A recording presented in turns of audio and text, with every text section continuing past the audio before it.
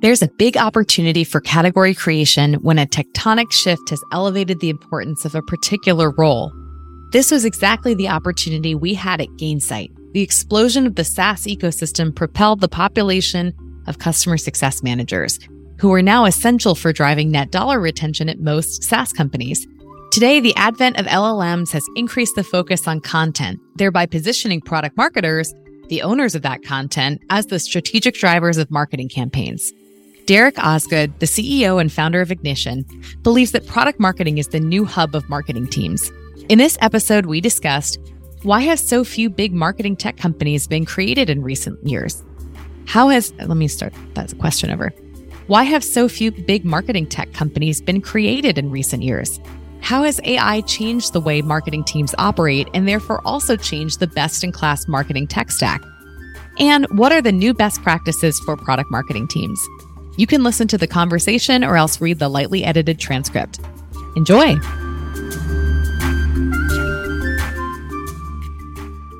Derek, I am so excited to have you on the podcast today. Thank you so much for joining. Yeah, so pumped to chat, Allison. Really excited to dig into all this stuff. All right. So to get started, can you give us a sense of why have so few prominent marketing tech companies been built recently? Yeah, it's funny.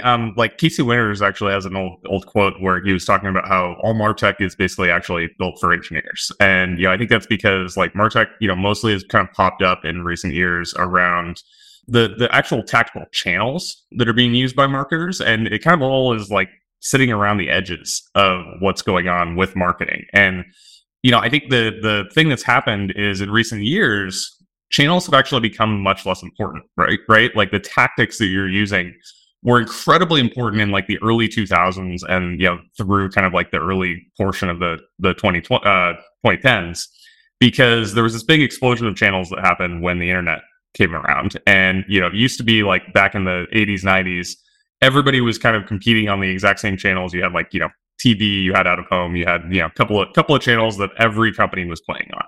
And so the way that you stood out was better positioning, better storytelling, better strategy, and like more integrated campaigns and better creative. And then the internet came around, and there were all these channels that popped up, and everything fragmented. And just by playing on channels that other people weren't on, you could get really outsized returns. On top of the fact that all these channels, because they were fairly new, had a lot of arbitrage opportunities within the actual channels from a technical perspective too. So just knowing how to like target people appropriately on Facebook ads would give you much better returns than your competitors. But all the platforms have consolidated. So now there's only like a couple of digital platforms that are really worth playing on anymore. All the companies have evolved, and now they're all playing on those same platforms again.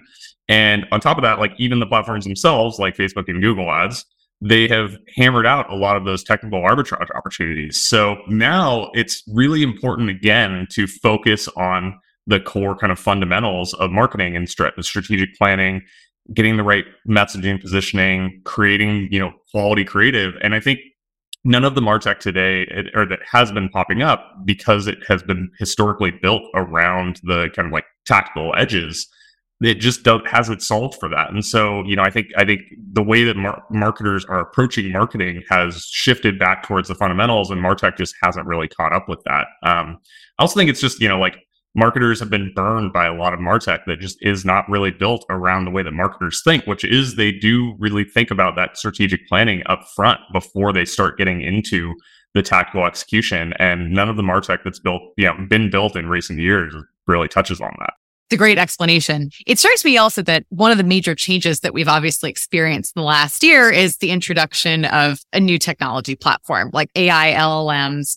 How are LLMs changing the way that marketing teams operate? And what does that mean for the software they should be adopting? Yeah, it's funny. I think, marketers right now, they're drowning obviously in the sheer amount of like content that they need to create in order to keep up with all of the different tactical executions that they're doing. And so obviously like the first place that marketing teams have started to adopt AI has really been in content creation. Like how do we, write this huge volume of copy that we need to create? And I think it's really like evolved to take a lot of the long tail work off of marketing teams' plate. So, when you think about the types of content that marketing teams are creating, like oftentimes, there's kind of core strategic assets like, a landing page or a blog post or a video. And then there's, this much longer tail of stuff around, for example, like search ads. You have to create thousands of variations of the same ad in order to perform effectively there. And so, I think they've been using AI to really like cover that long tail so they can focus much more on kind of the upfront strategic planning work and the core assets. They've also been it's been infusing itself a lot into, data synthesis as well. Like, how do you take, large quantities of customer feedback and start to parse that into something that's, a segmentable set of trends and insights that you can use to inform your planning. And so, I think like overall what this has done is it's taken a lot of the like day-to-day executional work off of marketing teams' plates, and it's started to allow them to like kind of tap into more of that shift back towards kind of a much more strategic approach that, I was kind of mentioning in that first answer.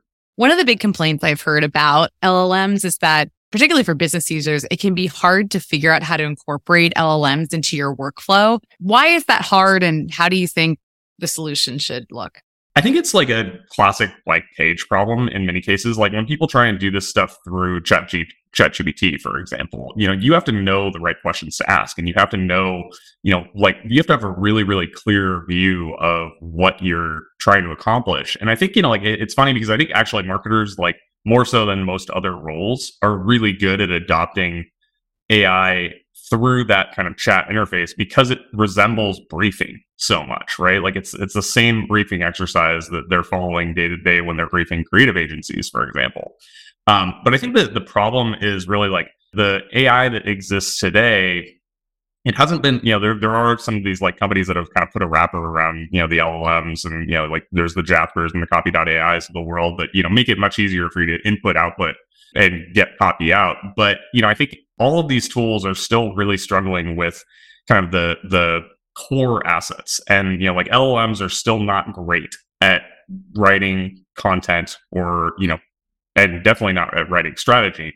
But, they're still not great at doing that core kind of foundational work. And they're really good for all the long tail, short form stuff. But, it's because all of these things are very disconnected from the actual core kind of strategic kernels that marketing teams are working off of, their core positioning, messaging, et cetera.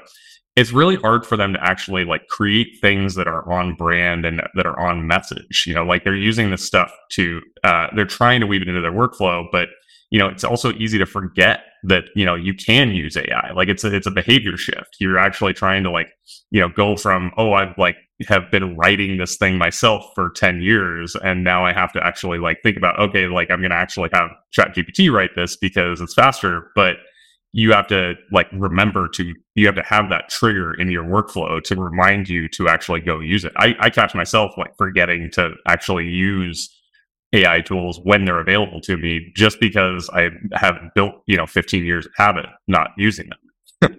So there's so much demand for AI. I think if you go into a typical public boardroom nowadays or late stage private company boardroom, companies are very excited to present to their board about all the AI products that they're adopting. At the same time, even though there's all this demand, there's also a lot of concern, particularly among larger companies, about the security risk involved in this, the idea that employees might be sharing confidential data with external LLM providers. What's the way that marketing teams should navigate through the huge budgets that they're potentially being allocated to AI, but then also the concerns from the board and C-level execs?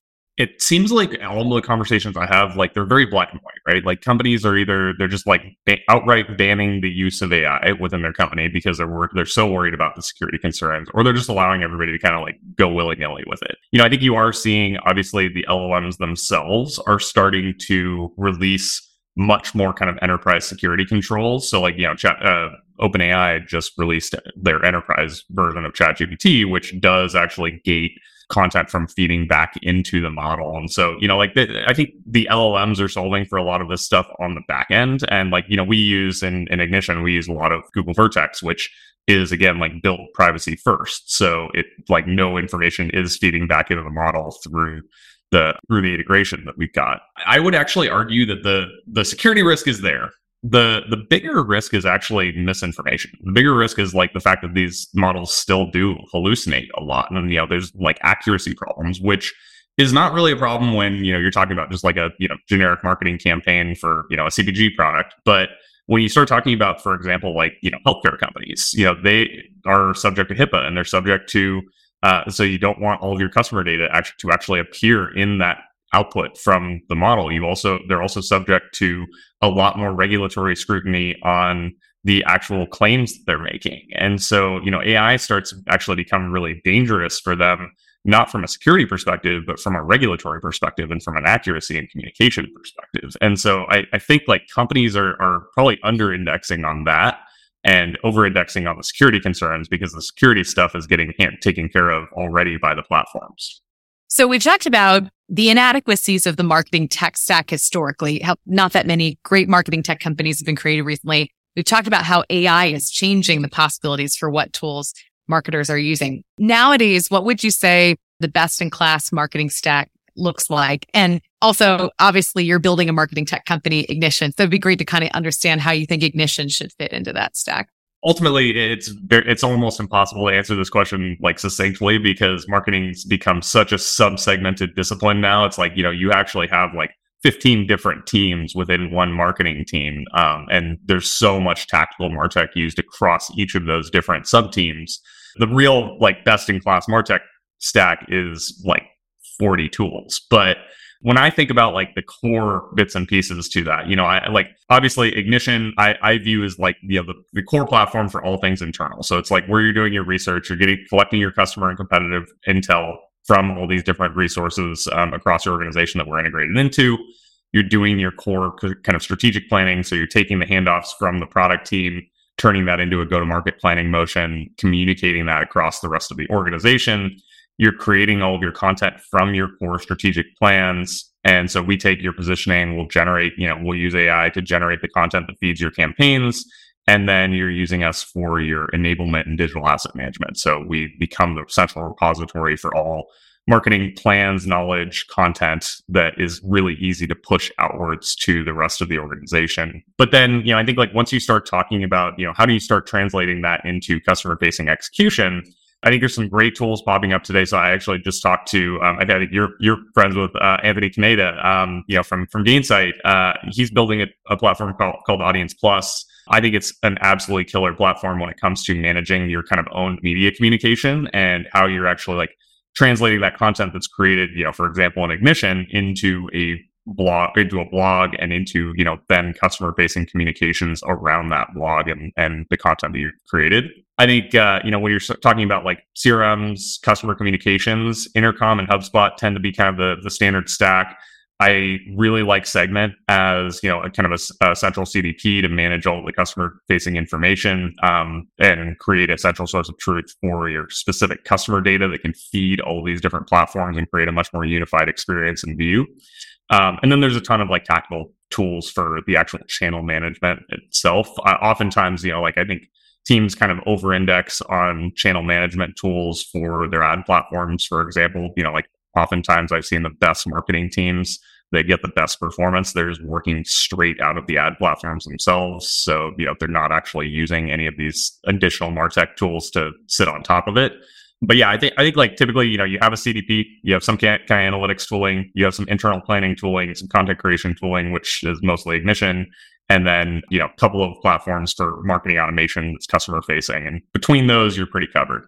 Given what you said about the number of tools that best-in-class marketing teams tend to need to use, and, my own sort of prior thoughts on how lean marketing teams tend to be, like relative to their impact, do you have a rough sense of what percentage of a marketing team's total budget should be spent on headcount versus tooling? I mean, I think marketing teams probably spend too much on headcount and too little on tooling. Despite the fact that there is this huge landscape of MarTech and marketing does actually buy, a pretty significant amount of tooling. I've been a part of many marketing teams and I've talked to many marketing teams, and because of the breadth of tools that are out there, a lot of them like don't even have good perspective on what is even possible for them to automate, because there's so many things that you can do. And, it's hard to keep on top of the landscape of what's possible. But, I think like automation can solve for a lot of these things. And, especially like as we start talking about AI and like content creation, for example, it's like marketers, and I'm guilty of this too. Like I'm a bit of a marketing snob with my content. And so, like I don't love to use AI for a lot of my use cases, but I should actually use it more because it is capable of creating pretty good content. And, I think a lot of marketing teams are still going through that mindset shift of like, look, maybe we don't need to be spending, $1 million on a creative agency over the course of this year. We could actually be allocating that budget towards some tooling that can solve for maybe not all of it, but it can solve for, 60, 70% of that. And then, our creative budget with the agency can drop significantly. So teams should be spending more. I don't actually have a good perspective on the actual percentage of, how this is breaking out right now, but there's probably a little over allocation towards headcount, a little under allocation towards tools today. It's interesting what you said about reallocating budget from agencies toward AI or tooling. Do you think that AI affects primarily that part of the budget? So if you were to look at like a marketing team, how it spends money or how it did spend money maybe 6 months ago, and then how it might spend money 6 months from now, is it that like they're shifting the budget from agencies to AI? When you talk about the creative component of it, absolutely. Like I think that's kind of like primarily where the budget is coming from. You're talking about content creation budgets, which are moving from like freelancers and agencies towards internal tools. I think when you start talking about the like research budgets and like how you're actually using AI to synthesize data, that gets a little fuzzier. And like oftentimes it's an incremental spend as opposed to shifting spend from, existing tools or headcount. And, I think that incremental spend though, it ends up basically making all of those other teams that are currently operating in the marketing team dramatically more effective. And so, it's like typically worthwhile for those companies. But yeah, I think like when you talk about the content creation component, like that's mostly coming out of agency budgets. Very interesting. So let's say that you've got your best in class marketing stack, all the things we've talked about, you're using AI, you're using Ignition specifically. What's then possible in terms of what the highest standard for product marketing looks like? Product marketing, when done well, it actually looks very different. I mean, most companies don't do product marketing well. I think like product marketing, when done well, it actually looks far more strategic than most companies make it. And it really resembles much more of a kind of GM role. It looks like kind of the product manager of the marketing team. It actually owns P&L for its product lines. It's driving all of the internal planning. It's also, you're using a much more integrated campaign planning motion, and product marketing is really kind of sitting at the center of that. And I think, most companies, they kind of pigeonhole product marketing into kind of a content creation function where it's just writing all the decks and like creating all the stuff that feeds the campaigns. And then, like it's kind of sitting around the fringes, acting as an enablement function, trying to plug gaps, which ends up resulting in like, very disconnected tactical execution and, cross-functional teams across marketing, just kind of like pulling in a bunch of different directions with no real like central source of truth, no real central orchestration layer.